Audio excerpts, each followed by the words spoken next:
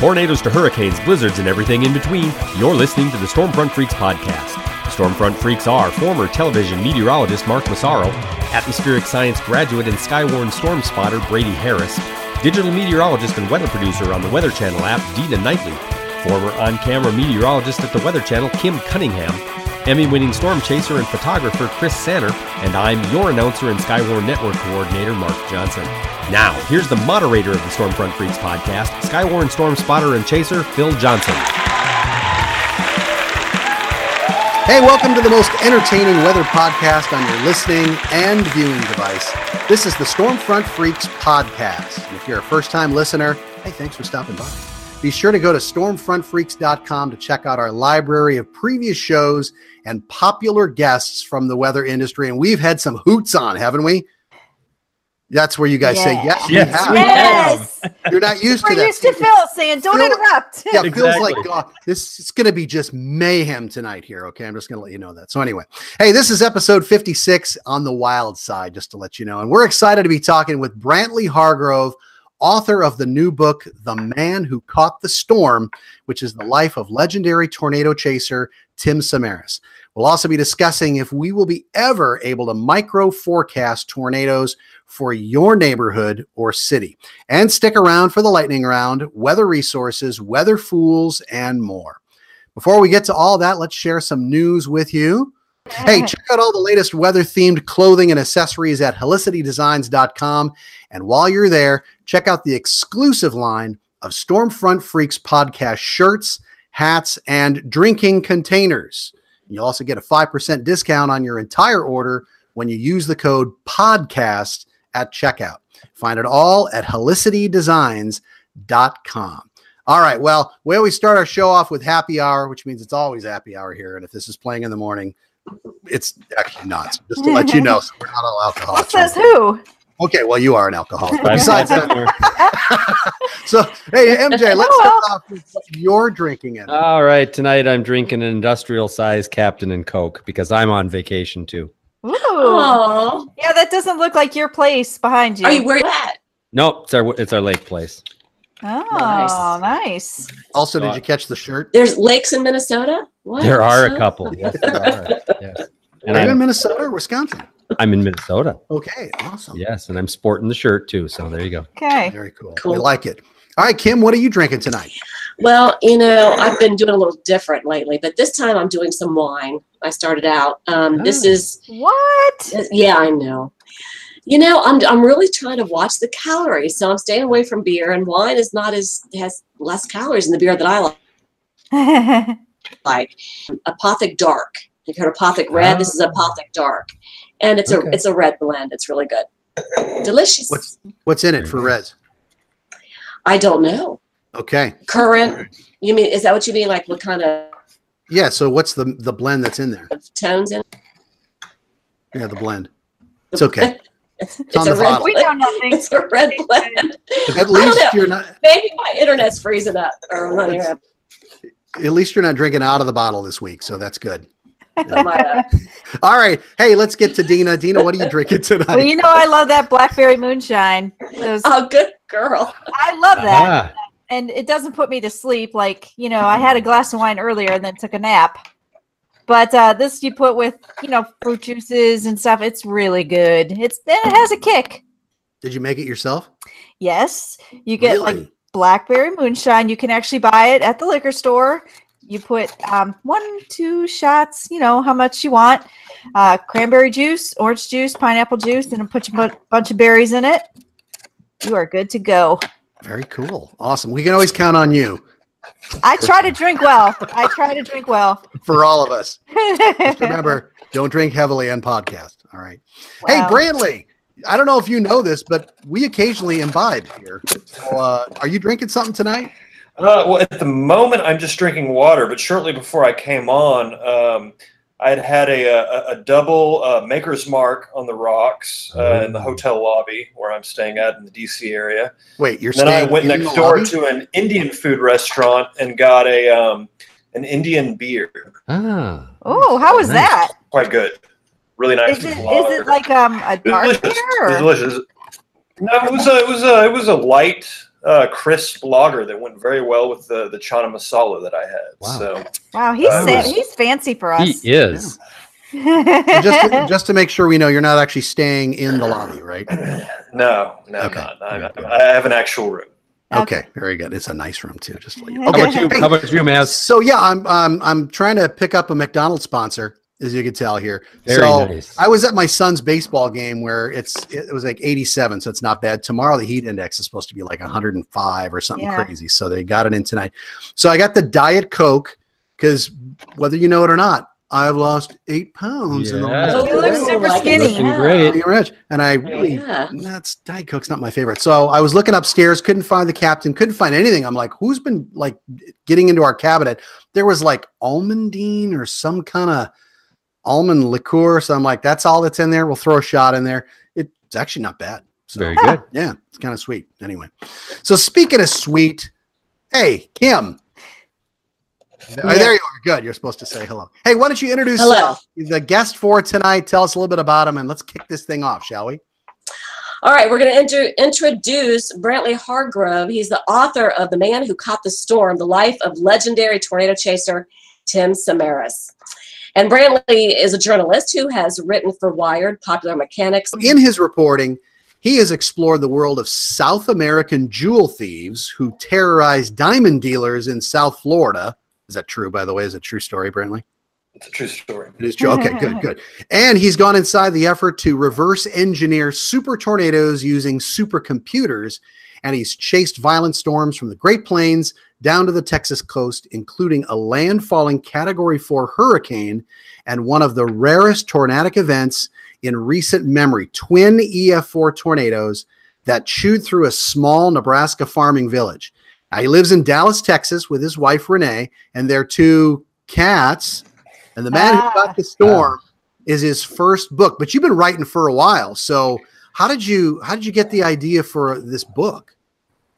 Well, I think I've always been interested in tornadoes. I mean, ever since I was a little kid.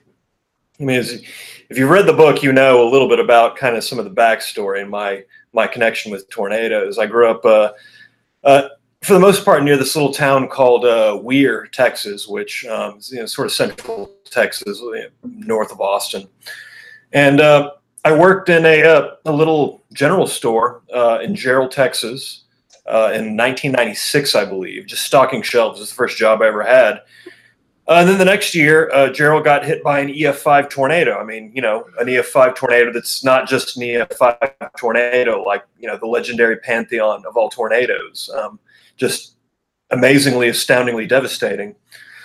And so, so that happened in 97. Twister came out in 96, I believe. I was like 14 and 15 years old at the time. So, I mean, there was no way I was not going to be interested in tornadoes in some kind of dark, teenage way. So, by the time I heard about El Reno, I was a little bit familiar with Tim Samaras. I'd seen his show on the Discovery Channel.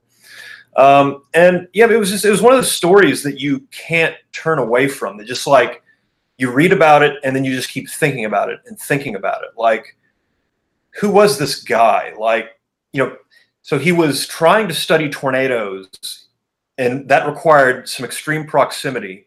And that ended up costing his life. I mean, it was a story that I could not stop thinking about it, to the point where I was like, all right, I got to do this. I got to write this story. So how long did you think about it? And I mean, was it like rolling around your head for how long? Well, I mean, I definitely remember, I have strong memories, of watching more on the 20th of May, 2013, and then El Reno on the 31st. And just seeing, some chase being completely astounded. And then, once word began to leak out about what happened to him, I mean, I was just thinking about it. Started talking, to one of my writer friends, and we were both agreed that it was talk about most stories we work on too. And we were both fascinated by it. He had something else to do at the moment. He was really buried deep, needed something to pitch a meeting. And I was like, man, I want to do this. So I pitched it. And, in no time at all, I was on a plane to to Denver, and I was driving to south central Oklahoma to visit the scene. Mm-mm. How long did it take you to write the book? Oh gosh, from the moment I got the contract from my publisher and started working on the actual reporting to the time it came out was probably almost 4 years. Wow, 4 years. Because how did you like backtrack and get some of your information? Because when I was reading the book, I kind of just assumed you knew him, but it sounds like you really kind of came into the scene after he had passed away. I did. Yeah, that's absolutely true. Starting whenever I first was writing that story, that first story, I was working for the Dallas Observer here in Dallas, Texas. And, I pitched it to my editor. Obviously, it was a story that had nothing to do with Dallas whatsoever. But, we had a program. It was sort of a network of alt weekly newspapers where if you found a story with national interest and significance, you could write it.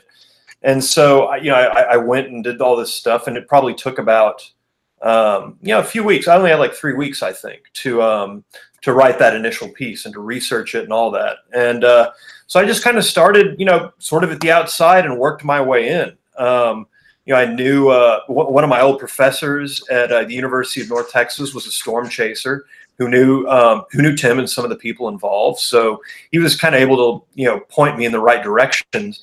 And it's just sort of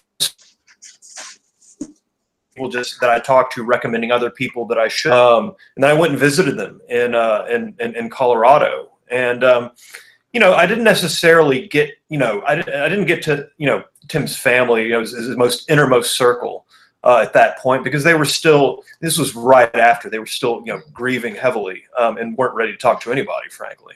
Yeah. And so I was really just talking to his friends, his colleagues, his chase buddies. And, and also at the same time piecing together, because we really didn't know. I mean, it wasn't, the narrative of what happened that day wasn't that well established yet.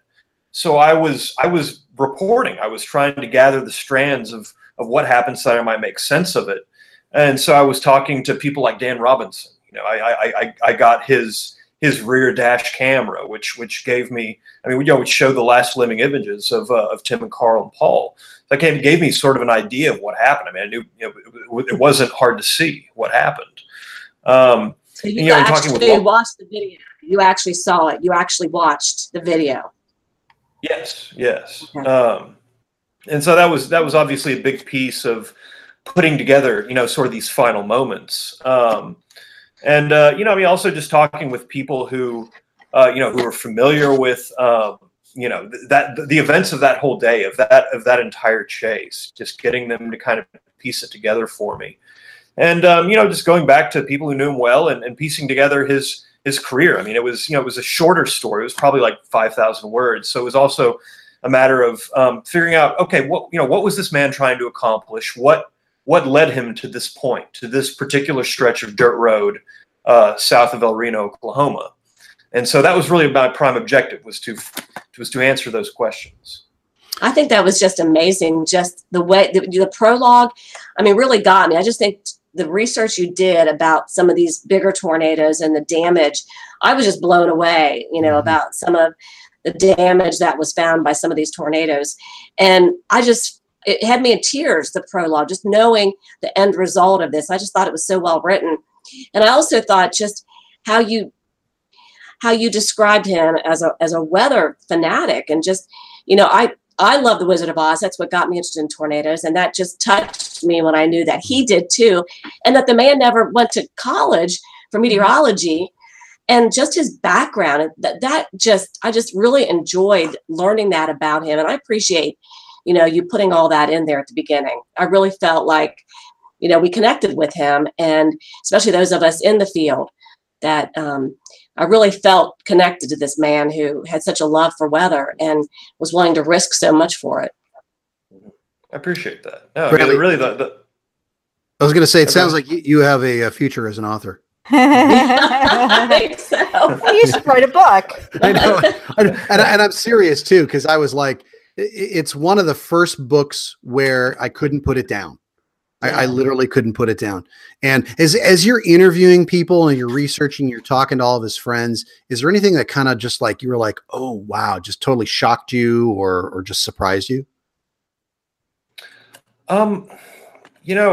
I think one of the things that kind of surprised me early on when I was doing, some of this research into some of his early intercept attempts, and I hadn't really seen reported anywhere else, was how close he often had to cut it to do what he did. Stratford, Texas, a month or so before his deployment in Manchester in 2003, his great deployment. They had a really hairy few moments there where, it wasn't clear to them, I don't think, whether they were getting hit by the tornado or maybe some RFD or a combination, or, it wasn't clear, but they were getting batted around the road by, 100 plus mile per hour winds while they're driving, trying to get out of it. Braving baseball sized hail, in Manchester, he dropped his probe and the probe logged the peak winds of that tornado 80 seconds later. Yes. There were other times where, there's one time we was out with Paul, deploying on the, I believe it was the Tipton, Oklahoma, Tipton, Kansas, maybe, tornado. And I want to say that was like in 2008 and 2009. And I think they had like in the teens of seconds. And it wasn't a particularly strong tornado. So, it probably wouldn't have been horrific if they'd gotten hit by it. But it really just, I think I was surprised by how close he had to cut it. And what I realized was that was a necessity. There was really no way around it. And the reason that Tim was so successful, the reason he was able to get these deployments and gather these intercepts from actual tornado cores, which is something nobody had ever done before, was because he was willing to get closer than anybody else was willing. And so I think that was one thing that really surprised me, was just how many close brushes there were before El Reno. So how do you feel about storm chasers and storm chasing now? I get it. Look, I get it. I came into this story having never, it's not necessarily true. Whenever I was a Cub reporter in Wyoming, my first newspaper job, I kind of chased a tornado. It was a funnel cloud that was probably in contact with the ground. It wasn't easy to see from where we were. And we tried to get close to it, and we didn't succeed. It roped out before we could even get near it. But, that was really the only experience I had. So I didn't know anything about the culture, beyond what I'd seen on TV and on Twister.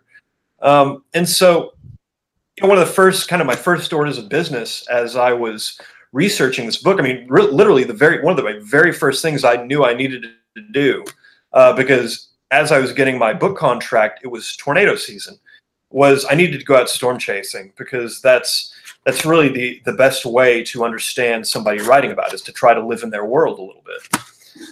And so I did. And, I got the whole experience in one season. The frustration and the busts and, all that driving, all that driving. Yeah. And, and then, that season for me ended in Pilger, Nebraska in 2014. Anybody who knows about Pilger. So I was on the air at the time. Were you? Yeah, I was on the Weather Channel. I didn't know where we were. We had a live shot of it. 2 of them, 2 EF4s. Incredible. Yeah, we saw 4. I believe we saw 4 or 5 EF4s that day. So I got it at that point. I got why he was driven out, onto the plains season after season. It was, incredibly thrilling, and I completely understood this hold it had of him. And so, I've gone chasing since, even though I'm done with the book. So, I count some storm chasers as my friends, and I completely get this passion. I also think that, as we've seen this year and in previous years and all the way back to 2013, people taking a lot of really unnecessary risks. But I mean, it's a free country and they're, consenting adults. So, far be it for me to stand in the way.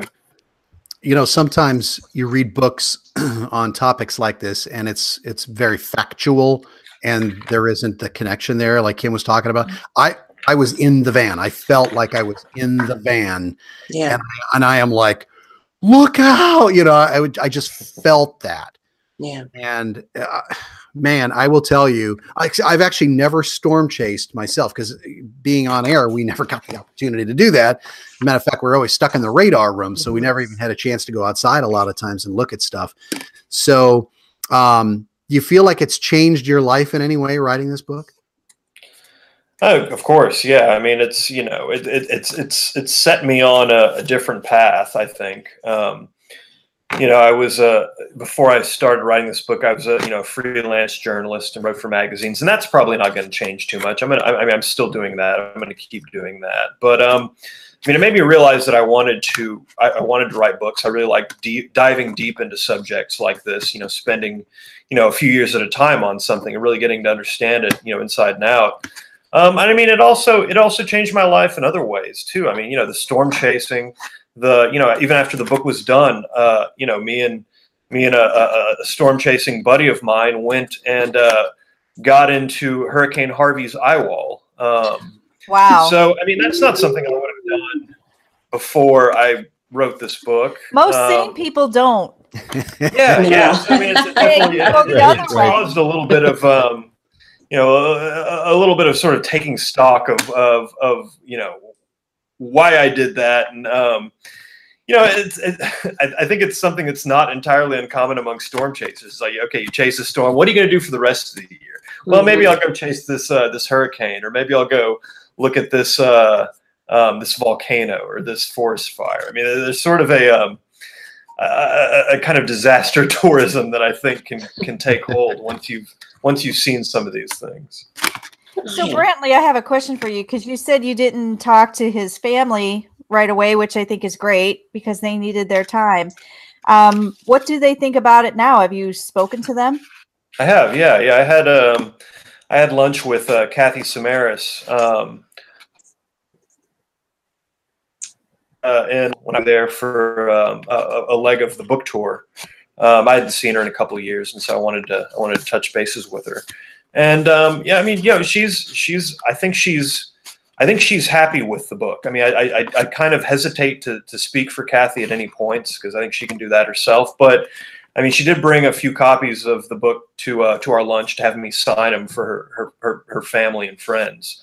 I think she was wary of the book at first. I don't think that would be out of turn for me to say, because I think she maybe felt burned in the past.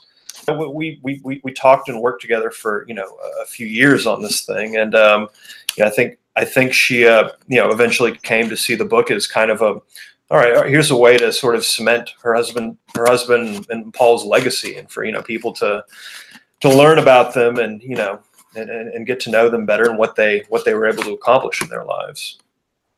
Now, do you think this is going to be the end of this, or do you foresee like a follow up to this in the chasing community or something like that? Or are you just going to move on to other topics?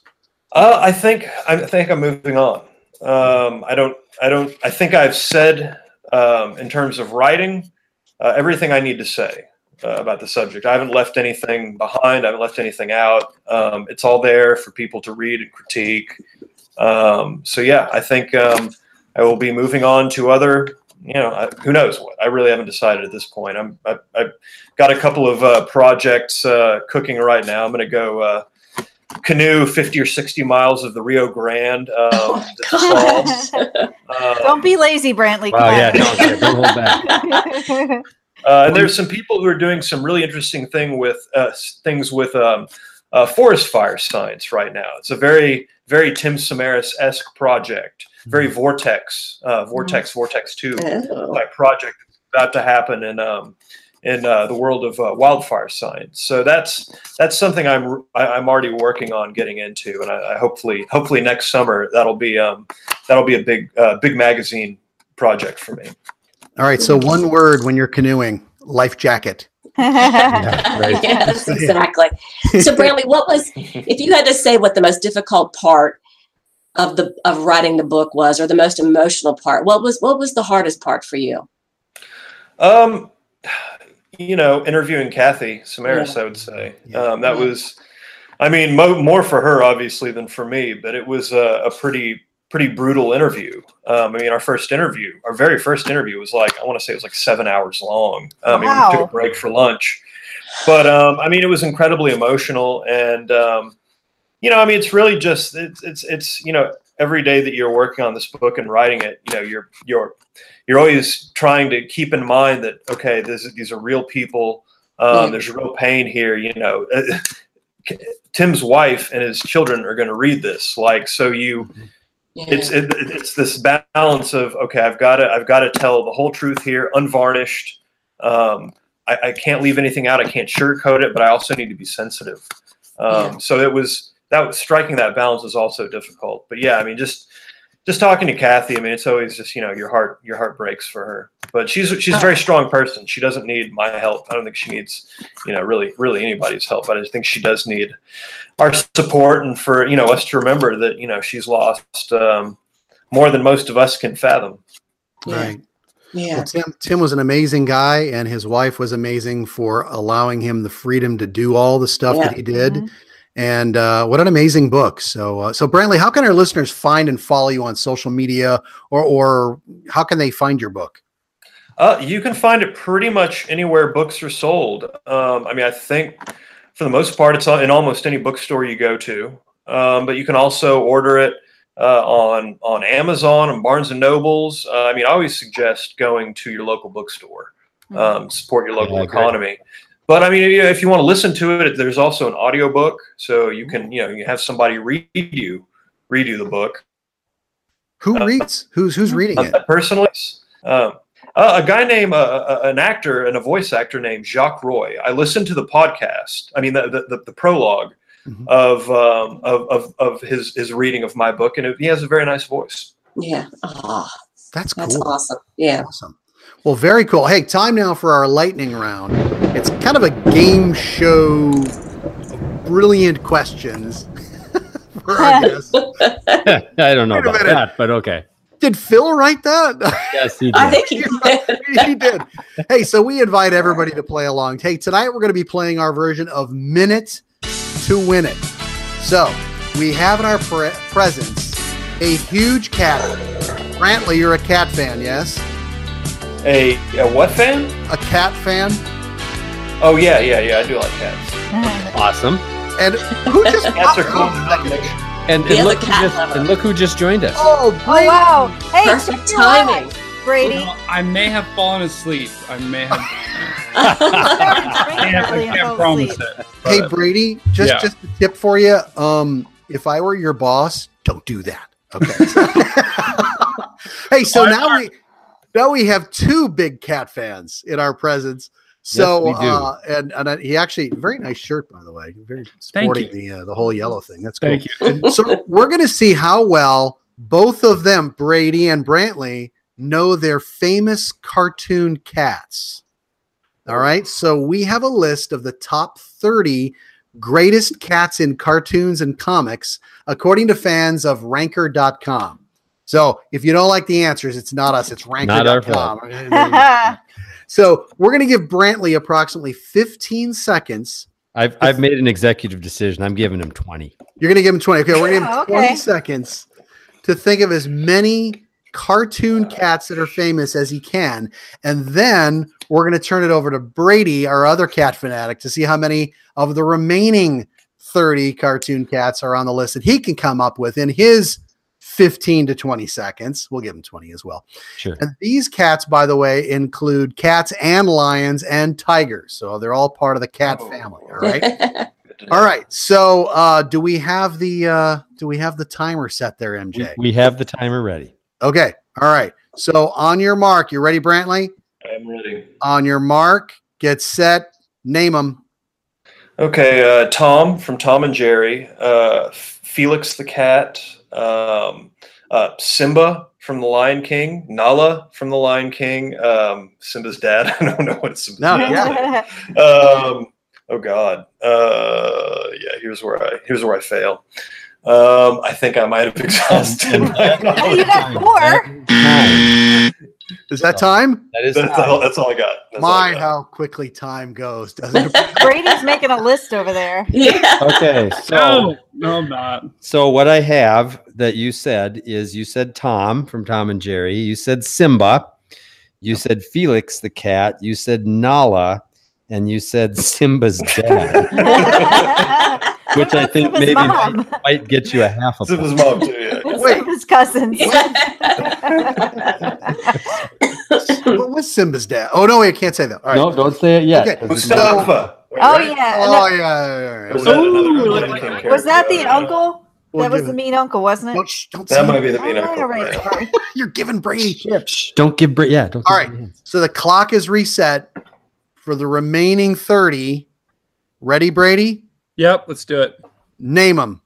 Tom from Tom and Jerry, Garfield. Garfield. Man, Pink Panther. I don't know if that's a cat. It is a panther. So there's Pokemon. Oh yeah, there's a Pokemon named Meowth. I don't know if that's in there as well. Keep going. God. Time? Oh, Time. Grumpy Cat. I don't know. What Okay. about the wonderful thing about Tiggers? Come on. right. And Sylvester, right? Okay, Sylvester? so Our final score: Brady had 3. And Brantley wins with 4.5. All right, Brandon. Bonus points for number 1. Oh man. great job, Brantley. MK, tell him what he's won. Pride. Lots Yeah, of it. that's pretty much it here. We don't And have wait, to touch he it. gets the clap. I hope not. You're at the English. Sorry. We gotta be old. This kind. All right. So that being said, we're going to take a short break, maybe longer, just to get over that. And if you're listening to the audio podcast, you're going to hear from the Titan U Minute with Chris Sanner. So stay right here. We'll be back with Brantley and the Freaks to discuss if we will ever get to a point, we'll be able to forecast tornadoes in your specific neighborhood or city. We'll be right back. And now it's time for the Titan U Minute with Chris Sanner. When it comes to supercells, is there a certain type we should look for when it comes to seeing tornadoes happen? The answer is yes. There are 3 main classifications for supercells traditionally. There's the classic supercells, where the downdraft is strong, but not too overwhelming. There's HP or high precipitation supercells. Then there's the LP supercells, or low precipitation supercells. So, which of these 3 tend to produce the most tornadoes? It's no surprise, but classic supercells with everything in balance have been observed as the most prolific tornado producers. HP supercells are next. These high precipitation storms have very wet rear flank downdrafts, which typically obscure the low-level mesocyclone from view. These storms can produce strong rain-wrapped tornadoes. For chasing, they're kind of nightmarish. An HP supercell with a more powerful and wet RFD will pose less of a tornado threat than one with stronger inflow and slightly weaker rear flank downdrafts. LP supercells are next. These supercells are typically higher based and could have transparent storm cores where only hell is falling. On radar, they may not look like much, even though they could be producing gigantic hell. Tornadoes are more rare with LP supercells, though a tornado with an LP supercell is typically the most photogenic of them all, which is why they're so prized. Regardless of supercell type, these storms have deep mesocyclones and should be watched carefully by all storm chasers and storm spotters for the potential for very severe weather. Hey, I have a new series called Wild Weather. It's available on YouTube and Facebook and on our website, tornadotitans.com. Visit us there and be sure to subscribe to us on YouTube. We'll see you next time. Okay, so welcome back. And as Brantley's book described, people like Tim Samaras have been gathering data about tornadoes and our atmosphere for years, and progress continues to be made in forecasting. But will we ever have enough data and understanding of tornadoes to be able to predict down to a city or even neighborhood where they will form. So any of the freaks or anybody, feel free to jump on in here. Why stop there, Maz? Why not down to a house? How about Exactly. down to a room? And the reason I say that is because some of the apps out there are trying to do that with, lightning is detected in your area within a mile and it's expected to be there.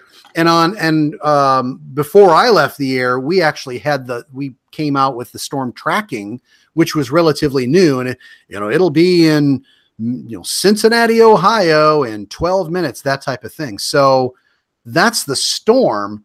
But what about the tornado or something very specific? I'm going to say I think it's possible, not in the near future, but think about it. Like even with Brantley's book, there was that whole section on where he was saying before they even really had radar and how radar started. And then all of a sudden, then people were able to see these tornadoes on radar. Look at how far we've come in 50 years. I mean, the whole country is covered with radar sites. We have satellites. We have high resolution radar. We have dual pole radar. I mean, if we've come that far, I mean, it's possible. Not tomorrow and not next year, but I think maybe it's possible. And our models are getting better all the time. Going from, I think when I was in college, you had the NGM model. And, then you have the GFS and the Euro, and then you got to the RPM and everybody's like, the RPM is so great. And then you've got the HER model, which is, it's maybe a matter of time. Yeah.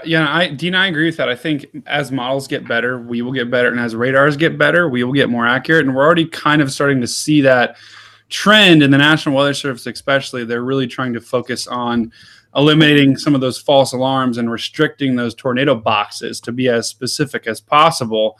But I think, we're only going to be as good as our radar is, because I think when we still have a bunch of false alarms that happen, right? Mm-hmm. And I think until we can solve the problem of, hey, let's really try and eliminate some of these false alarms, until we get that technology, it's going to be hard to get very, very precise on tornado, prediction and warnings. I think you're still going to have a general area until we can kind of get some of that technology. So and I don't think it's going to be, a day ahead of time. It's going to be maybe a half an hour ahead of time. Exactly. Mm-hmm. Well, and even a half hour that's massive. Yeah. Oh, that'd be great. That's life-saving.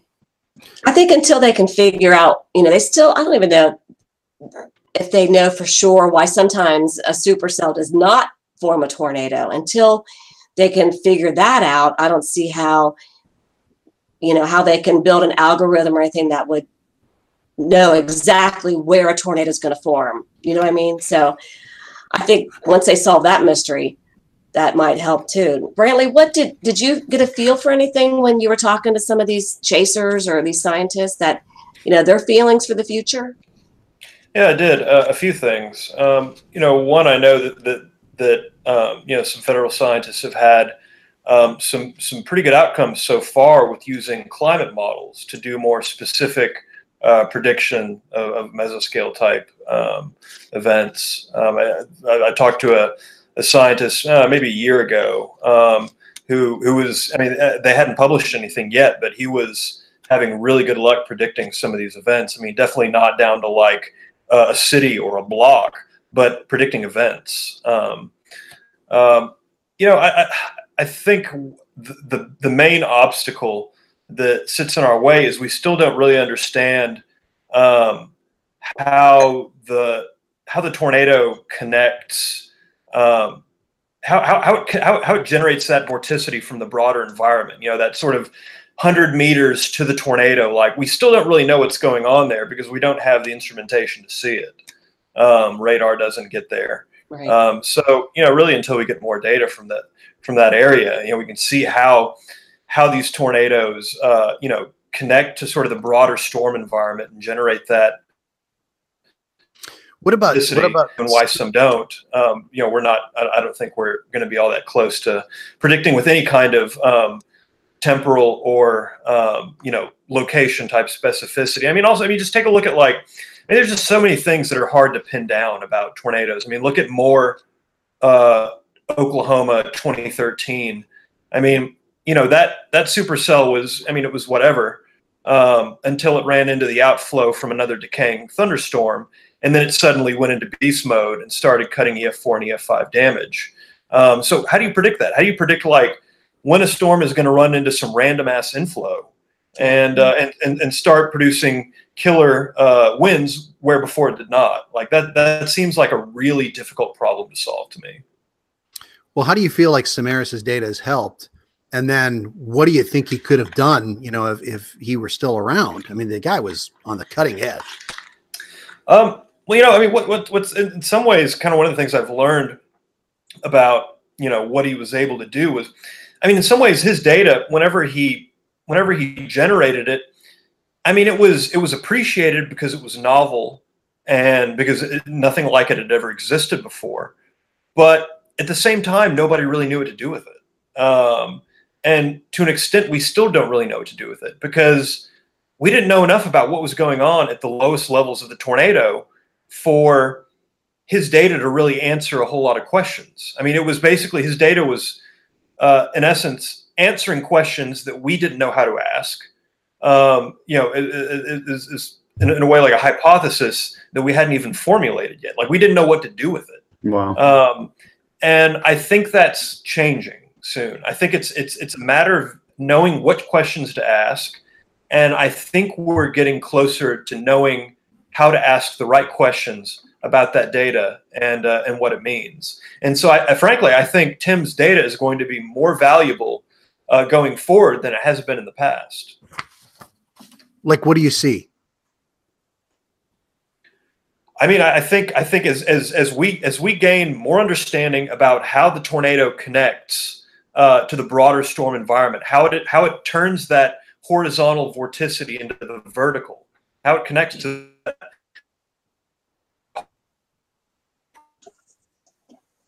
this ground level core. I think that's going to be essential. I think we're going to have that data because we're going to be producing models based on this understanding, and we're going to need Tim's data to verify those models. Models are only as good as the observations we have, and the observations really don't tell us a whole lot without the models to explain the broader mechanics. So I think in the coming years you're going to see a lot more people citing Manchester, South Dakota, Samaras.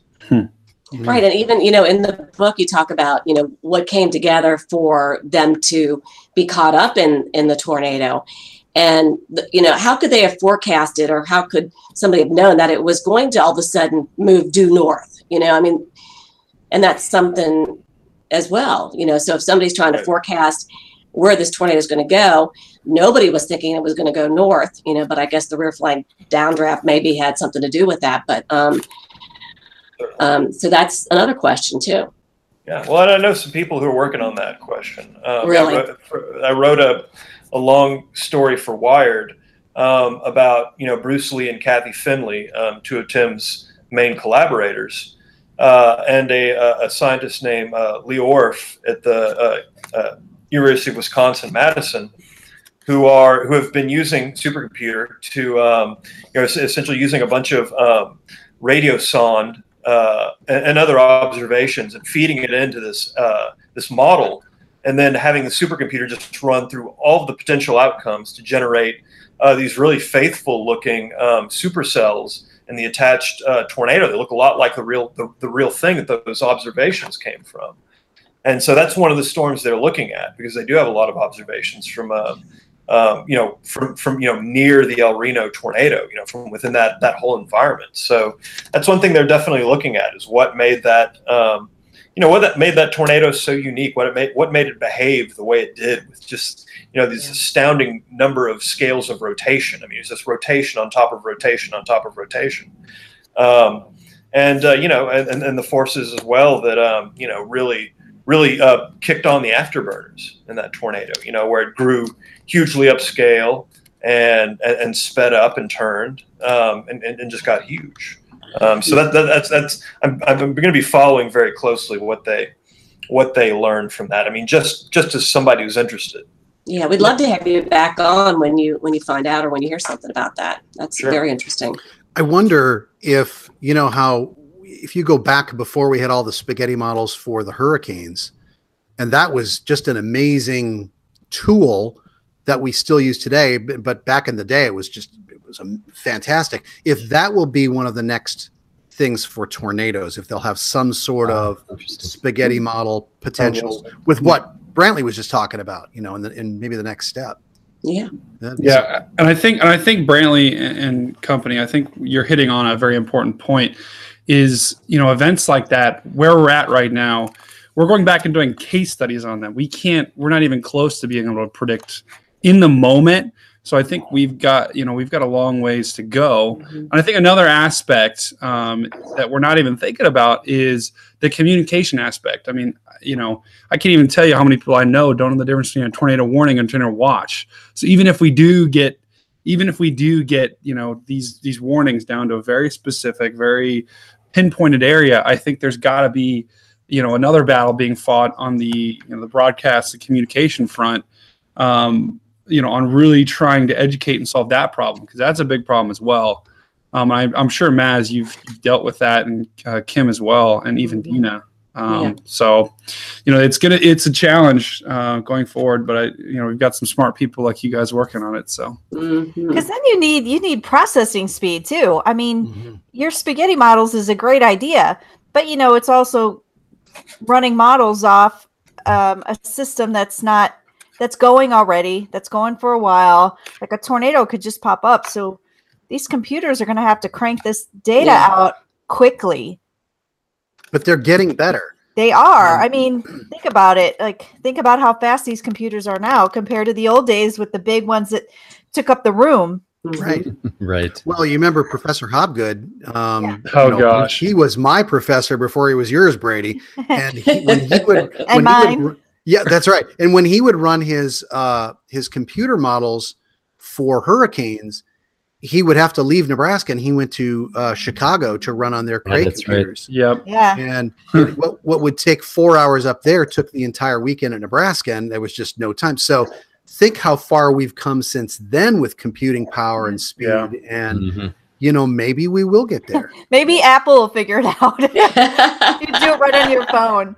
Well, I know, like, you know, the story that I wrote for Wired, Lee Orff at University of Wisconsin using Blue Waters, which, I mean, you know, is right up there with the state of the art in terms of supercomputing. For him to run an entire simulation, I mean, it would take hours and hours. And the issue is that tornadoes happen on a pretty brief temporal scale. I mean, they happen real fast. Sometimes the conditions that are going to generate a really nasty tornado aren't present until shortly before. I mean, it's just there's some big challenges in the way of that. Awesome.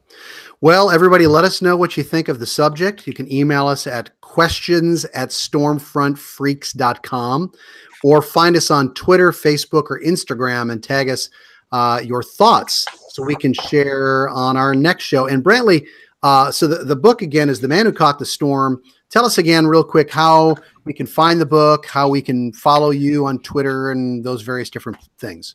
Sure. So The Man Who Caught the Storm is available. It should be almost any bookstore, Amazon.com, Barnes & Nobles. Download the ebook off of Amazon or iTunes. You can get an audiobook.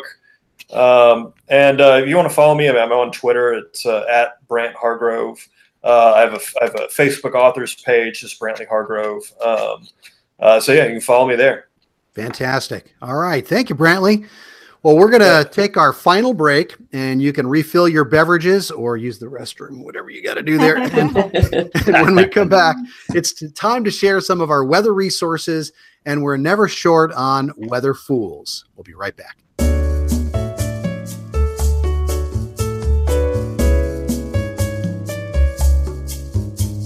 Hey, it's Ginger Z from ABC News, and you are listening to the Stormfront Freaks podcast.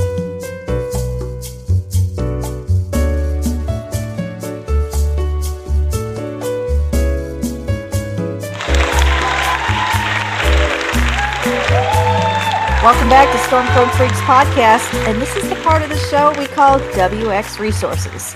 And this is all the cool things like either websites or apps or something cool where you can get good weather information. And Kim, I think you have a weather resource, right? I do, and I happened upon this on Twitter. Janice Dean, we had her on recently. She was either retweeting or talking with, I believe, Rick. Hang on, I got to remember what his name is. Reichmuth, I think. He's a chief meteorologist for Fox News. He's the creator of the Weatherman, the Unforgettable Umbrella. Have you guys heard about this? No. Yeah, I mean, I got one in the mail. I ordered it and bought it because they were actually donating like $5, I think, per umbrella to help military families. I think it's what it was. But I just thought it was really cool to do. But so anyway, this umbrella is very cool because what it does, I'll show you.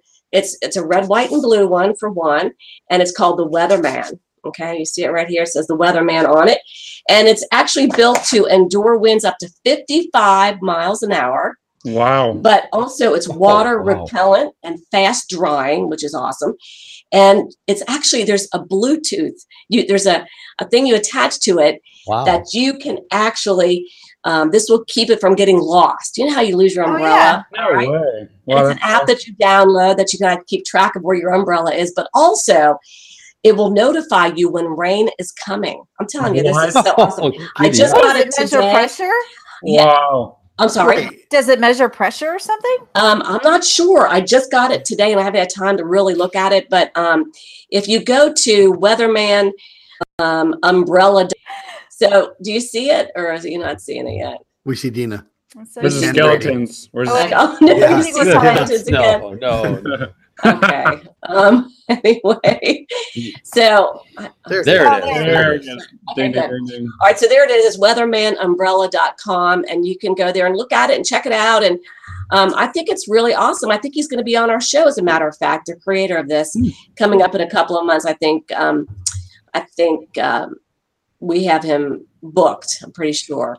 So Phil, I think, booked him. But anyway, just so cool. The fact that it notifies you when you're raining. I can't wait to try this out. So anyway. Looks like one of those freeze pops. Yeah, it does, doesn't it? I know, it's a red, white, and blue, and it's perfect for, 4th of July coming up. But what a great gift for a weather man or woman, I think. Anyway. So, Kim, try it out, like turn the shower on and see if all of a sudden your umbrella goes off or something. Okay, I'll let you know. Fake me out. I'll let you know in 2 weeks. I'll test this thing out and let you know. Very cool. Okay, that's mine. All right, I have one too. This I'll share my screen too, just because we can. And this is from Intellicast.com, and I have done Intellicast before, but this is kind of an interactive map, and we'll put all of our information and links on episode 56 show notes. Wait, what are we looking at? Okay, can you see this? Yeah. It's a map. Yes, we can. And, you could put different layers on here. You can put radar. I've got storm tracking on here now, so you can click on these. They've got earthquakes, fire detection. So there's all kinds of cool overlays you could do, and you could loop it. But I just thought it was neat. I'll just let you guys look at it. But, I mean, you could plot temperature, satellite, dew point, water temperatures in the Pacific and the Atlantic. It's great. So try it out. It's intellicast.com/content/trop_live-cat. And that's long, but don't worry about it. Just go to the episode 56 show notes and you can get it there. Hey, before we move on, speaking of earthquakes and seismic stuff, I was just floored in the Tim Samaras book about the seismic. Yeah. I was like, what? Yeah. That agree. was so cool. Yeah. And I haven't finished the book. Is there anything more in it? That's the last half of the book? No, not about that. Okay. Spoiler alert. Spoiler alert. Come on, guys. Yeah. Well, wow, that's cool. I want to know more about that. Yeah. Okay, sorry, I didn't mean to stop. All right, I think that's it on the weather resources. All right, guys. Now it's time for Weather Fools. Dina, that was great. But I think this segment really caters to our audience. I think I've heard from multiple viewers, this is their favorite time. This is their favorite point on the show. It's Weather Fools, where us as the freaks, we're going out on the internet, we're going out on the news, we're going out on YouTube videos. We're looking for someone that did something funny, stupid, silly, or just downright dumb, and it relates to the weather. So you sell it, propeller head. Yeah. You know what? That's my second job. I'm a salesman, right? I sold popcorn as a kid, and now I'm selling lemonade and trying to start a little business here. Next is a container case on a string. So no, the ceiling fan is right over your head. It looks like it's coming like a beanie. Here I thought you were giving me a compliment. But. It looks like he got a haircut too, or something. I did. From the ceiling fan. A little different style, yeah. It was anyway. So I think Dina, who's your weather for this week? Okay, this I gotta share this just because it's so funny. Oh, you have to. Because this is a video. This was on Facebook. It's from Severe Weather EU videos, and if you're going to drive through flooded waters and I catch it, I'm going to make fun of you. Okay. So I'm going to hit play. And this is one of those tiny little cars that went through. And the water's going above the hood. And all of a sudden you just see it like lift up. Oh! This is like a boat. There it goes. Now, if you're going to do that stuff, and it's one of those tiny little cars where like you feel like you could just pick it up and move it, but like even the cars that were parked on the side of the road are floating, and he just drove right into it. Like, what are you thinking? Man, they're not thinking. Oh my gosh. And you can't see it. You can't see anything, so it's just stupid. Stop it. And you can't sell the car because now it has flood damage. Right. Yeah, that's right. Well, you probably can over there. Seriously, just patch it up. That is a good lesson. People, do not drive. I don't even care how deep it is. Don't drive into standing water. And it wasn't like it was a tank. It was a teeny tiny little car. Right. No, and then you could see farther down that there were cars that were flooded. And it's crazy. It's well. a fault. It's a fault we all have. Pride. That person just had a little too much. Yeah. Drink, maybe. More speed, maybe. Yeah. Yeah, go a little faster. I'll get do some hydroplaning. All right, Kim, who is your weather fool? All right, this is more of a serious weather fool. Okay, so let me share this. This happened in St. Louis. This is heat related. And let me get this guy up here and tell me if you see it. Do you see it? Yep. And Phil, we are screen sharing, by the way, if you're listening to the audio only. So he is watching. Okay, good. All right, so this one, okay, here we go, share. Okay. There we go. Okay. So this happened in St. Louis. It's heat related. And this man was fired. He worked at a nursing home, and he took an elderly person and a disabled person to an auto store to get an oil change. He forgot they were in the car. Oh my God. In the van. Hell. They're grown adults. Yes, he went inside. And when the guys came out to get the car, to take it in, to get the oil change, they found these two people in the back of the car with the windows up. And they were okay, though. They estimate that they were in there probably about 20 minutes. But the windows were up. The car was off. And they were okay, but this guy got fired because he'd been there for a long time. Unfortunately for him, he just made a mistake, and they're not. I don't think there's any criminal. They're not. He's not getting arrested or anything for it. But they did fire this guy. I mean, it's just one of those things this time of the year that people forget. I mean, you just got to pay attention in the summer, especially with heat and leaving people and pets in the car, and it's just inexcusable if you ask me. How do you forget?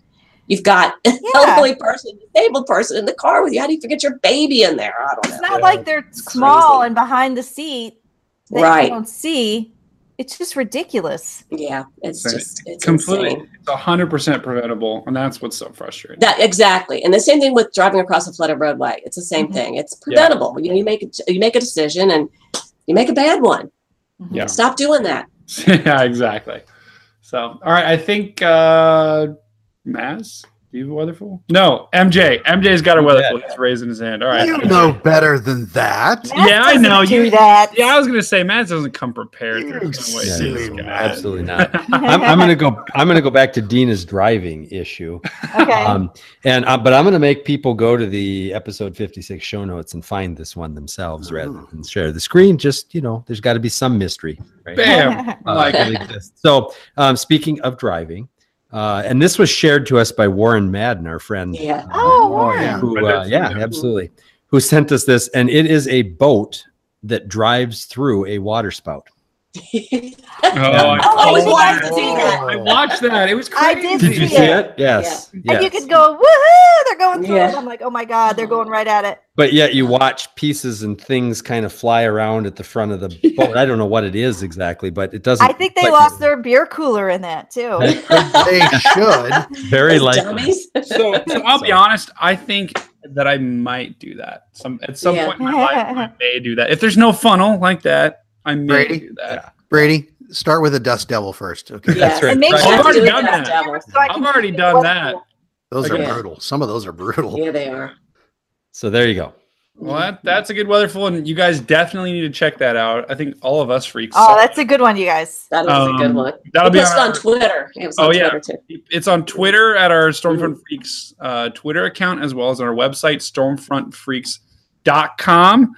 You can check out the show 56 show notes, and we'll post all the links there. And what's next, guys? Well, you know what Phil would say. Hey, MJ, do we have any listener questions and Yeah. responses? And you know we do. As a Wow. matter of fact. So Jennifer Brindley says, I already have a copy of this magnificent book, referring to Yeah. our guest today, Brantley's book, and says, just retweeting because everyone should probably listen to this episode, which we agree with, and buy the book and read it immediately. So, Yeah. And if she hasn't finished, here's how it ends. oh, spoiler. And then we have not finished. Go ahead. Then we got a couple of comments from our past episode 55. JClick at JClick65 says 55 was a great show. Not just saying that because Ashley is in Texas, but it helps. Referring to, of course, Ashley Morris, our guest on episode 55. Also in that same note, ATXWX Girl says, another awesome podcast by the Stormfront Freaks. This episode features my good friend and local emergency manager at Miss Ashes 92. That's Ashley Morris. From episode 55. And Peter at Plaid WX is waiting for his Cinnabon. I know that was a comment or something that we have back on that episode as well. So those are our listener comments. Thank you, everybody, and keep them coming. How do Well, I get Plaid one? WX, we're still waiting on our Cinnabons too. So Yeah. join the club. Oh. And was that ATX or a Texas Weather Girl? Is that what that was? Well, it's ATXWX Girl, so I suppose a Texas, Texas Weather Weather Girl Girl, is yeah. probably how that goes. Hey, I read license plates. I'm You're like, good. what does it say? As I And- run into the back of them. MJ, didn't we just get endorsed by Pepsi? Isn't this where we do the Pepsi ad or Gatorade or something? Yes, along with McDonald's. And McDonald's, right McDonald's. there. $1 for any size beverage. There you go. Well, not any beverage, but soda. I couldn't believe it. I'm like, well, then give me the biggest one you have with a quarter ice. Chick-fil-A is better. Can't beat that. But then you customer were in New service. York. You couldn't have gotten that big one. MJ, is that it? Is that- That's it. Yep, that's all I got. Awesome. Thank you all for doing that. Hey, and that just about does it for this episode of Stormfront Freaks podcast. Thank you for listening and watching. Before we share the reveal of our next guest, if you enjoy our show, please do us a favor and leave a great review on your podcast app. If it's a bad review, don't do it. Okay, because we just want the good ones. So. Yeah, just keep it to yourself. That's please. right. Yeah. Yeah. Forget That's about it. All right. Just write about it on your Dude. blog. Yeah, no one will You'll worry. be a weather fool if you do. Yeah, That's we've right. got thin skin here. And some of us are just hammered like you. But anyway, so hey, and don't forget to subscribe to the show by hitting your podcast app subscribe button. This works just like a magazine or newspaper subscription. It assures the latest show gets delivered right to your podcast inbox to listen the moment it's released, which is pretty cool. Hey, special thanks again to our guest Brantley Hargrove. He was fantastic. Let's give him another round of applause. Yeah. He was awesome. Woo! Very cool. And our next episode is in 2 weeks. will be recording on July 12th with legendary Alabama meteorologist and weather brain James Spann is going to right. James Spann. I'm wearing my suspenders. Wow.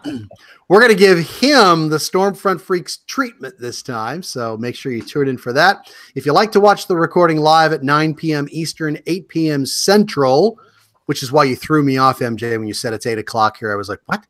Anyway, Sorry. I'm like, we'll give him the Stormfront Freaks treatment, and check out our YouTube channel by searching Stormfront Freaks. So if that's it for MJ, Brady, Dina, Kim, I'm signaling the all clear. We'll catch you next time. And by the way, my battery's about to die, so we're going to have to wrap up real quick. All right, bye. So see ya. Thanks Bye, again. everybody. Bye. Thank you for listening to the Stormfront Freaks podcast. To subscribe and be notified when new episodes of our bi-weekly show are available, you can go to Apple Podcasts on iTunes, Google Play, or your favorite podcast app and search for Stormfront Freaks. If you would like to contact us with questions or make comments about the show, shoot us an email to questions@stormfrontfreaks.com or follow us on Twitter @StormfrontFreak.